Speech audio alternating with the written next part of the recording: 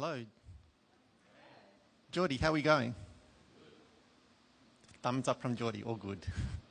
Hello, church family. I'm Renee. I'll start in a bit of prayer first. Let's pray. Lord God, Lord Father, I just pray that the congregation laugh at my jokes. And Lord God, whatever is mine, I just pray that it never be seen or heard again. And Lord God, whatever is yours is the kingdom, the power and the glory now and forever. Amen. I'd like to thank our elders first for entrusting me with sharing today. And so thank you so much. I've only got 15 minutes, but in that time, I guess what I'd like to do is share with you a bit of a story. And it's funny that this story has a strong link to what Jack just said.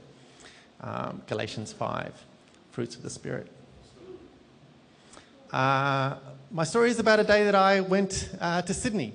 Now, I know that the next to quick is in Sydney, but I really don't like Sydney.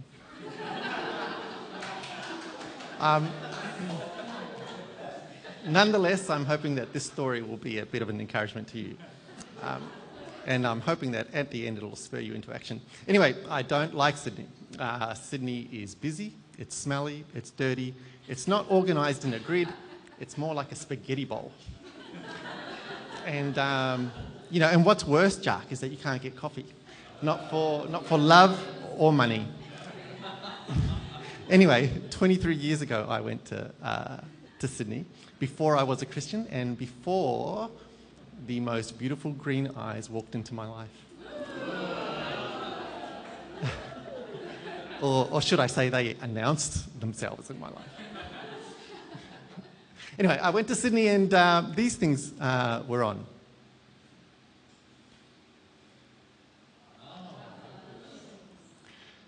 Now, the funny thing about Sydney at this time was that there were tens of thousands of people on the street.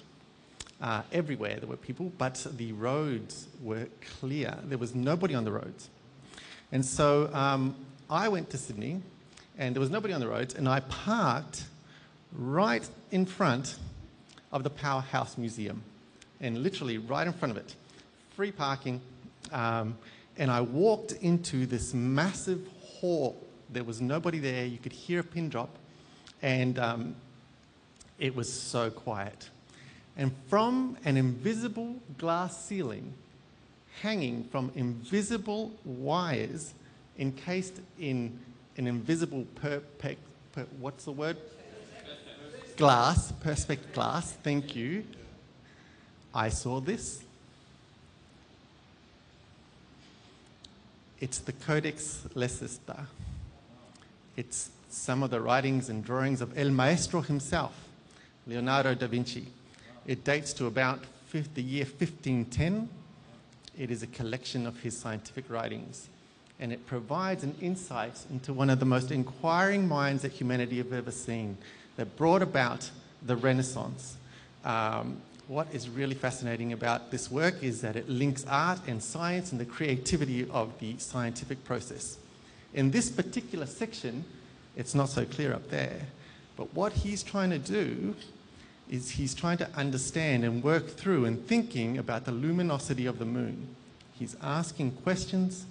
He's asking, why is the sun brighter than the moon? Why are there sections of the moon that are not as bright as other sections? And he's making hypotheses. He's hypothesizing maybe it's covered in water. Anyway, mind blown, and there was nobody in this room. That afternoon, again, there was nobody, no cars on the street. And I parked right in front of the State Library of New South Wales.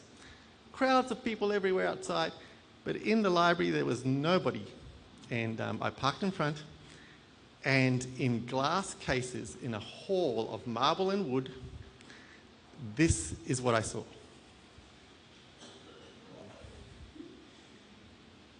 Now, it's a bit old, and it's a bit faint, and you also need to start reading it from right to left. You can't read it left to right.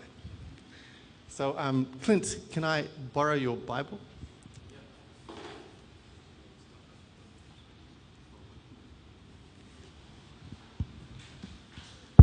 Thanks, Clint. This is the same Bible that I think everybody in the room should have.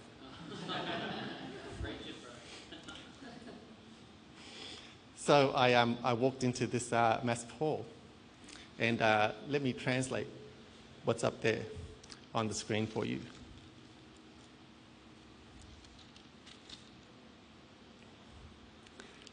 In the beginning,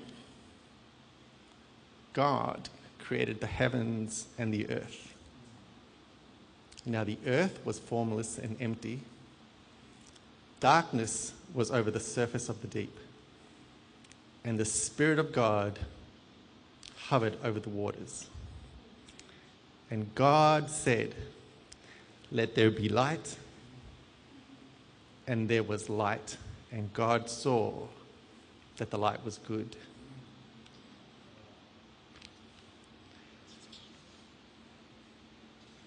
I guess, church family, that is the Word of God. Genesis 1, verse 1 to 2, Dead Sea Scrolls, estimated to be somewhere between 2,100 and 2,300 years old, in existence before the time of Jesus. This 2,000-year-old parchment says the same thing as the Bible that I borrowed off Clint, and that's in your hand on your lap, or at home, or on your laptop, or on your phone. My mind was blown. No, I was not a Christian. Genesis 1 and the description of the creation, it is a poem. It's like a wave that breaks upon the sand, and it's all about the Lord God. God is the divine source of everything. He stands apart from everything as creator, an eternal, uncreated God with no beginning, with no end, and he merely speaks a word of command, and he brings about everything else that exists. The heavens and the earth in this passage refer to the whole of creation. It is God's creation, and then he declares it as good. And that only merely highlights his own incomparable goodness, wisdom, justice, mercy, and love. Now, these are only a few thoughts on Genesis chapter 1, verses 1 and 2. Chapter 3 is cut out a bit, so we haven't even got there. The Olympics. Back to the Olympics. There's always somebody who will jump higher. There's always somebody who will run faster. And there's always somebody who'll be stronger. And every month, Leonardo got it wrong. There will always be new scientific and mathematical and technological breakthroughs that will expand our understanding of how things work. But it is the Word of God that simply stands apart, unchangeable, incomparable. Simply incomparable. So, this is my encouragement to you. Please read your Bibles. Learn how to love your Bibles. Cherish them. There are people who do not have access to the Bible. And learning to love your Bible is an action. It was demonstrated by Jesus. It is an act of the will. Jesus prayed, "Not my will, but your will be done." There are 1,189 verses in the Bible. If you were to read one verse a day, that would take about 5 minutes. It would roughly take you about 3 years and 3 months to go through it. And if you read it for 5 minutes a day, that's how long it would take. What if you paired it with 5 minutes of prayer for a total of 10 minutes? Our sister Nicole, is Nicole here? Nicole gave us a short message on prayer this time last year. So please go and re-listen to that on the church website. And those 3 years are going to pass anyway. And in 3 years of reading your Bible, will your heart, will your mind, and will your soul, will they be faster? You think they will be stronger? Will they soar higher? Will you be a clanging gong? Or will you be more like Galatians chapter 5? Will you be more loving, joyful, peaceful, patient, kind, generous, faithful, gentle, and self-controlled. I suspect that you will know the wondrous and unchangeable Lord better through knowing his word. And so, church family, please, I encourage you to read your Bibles. Thank you. Wonderful.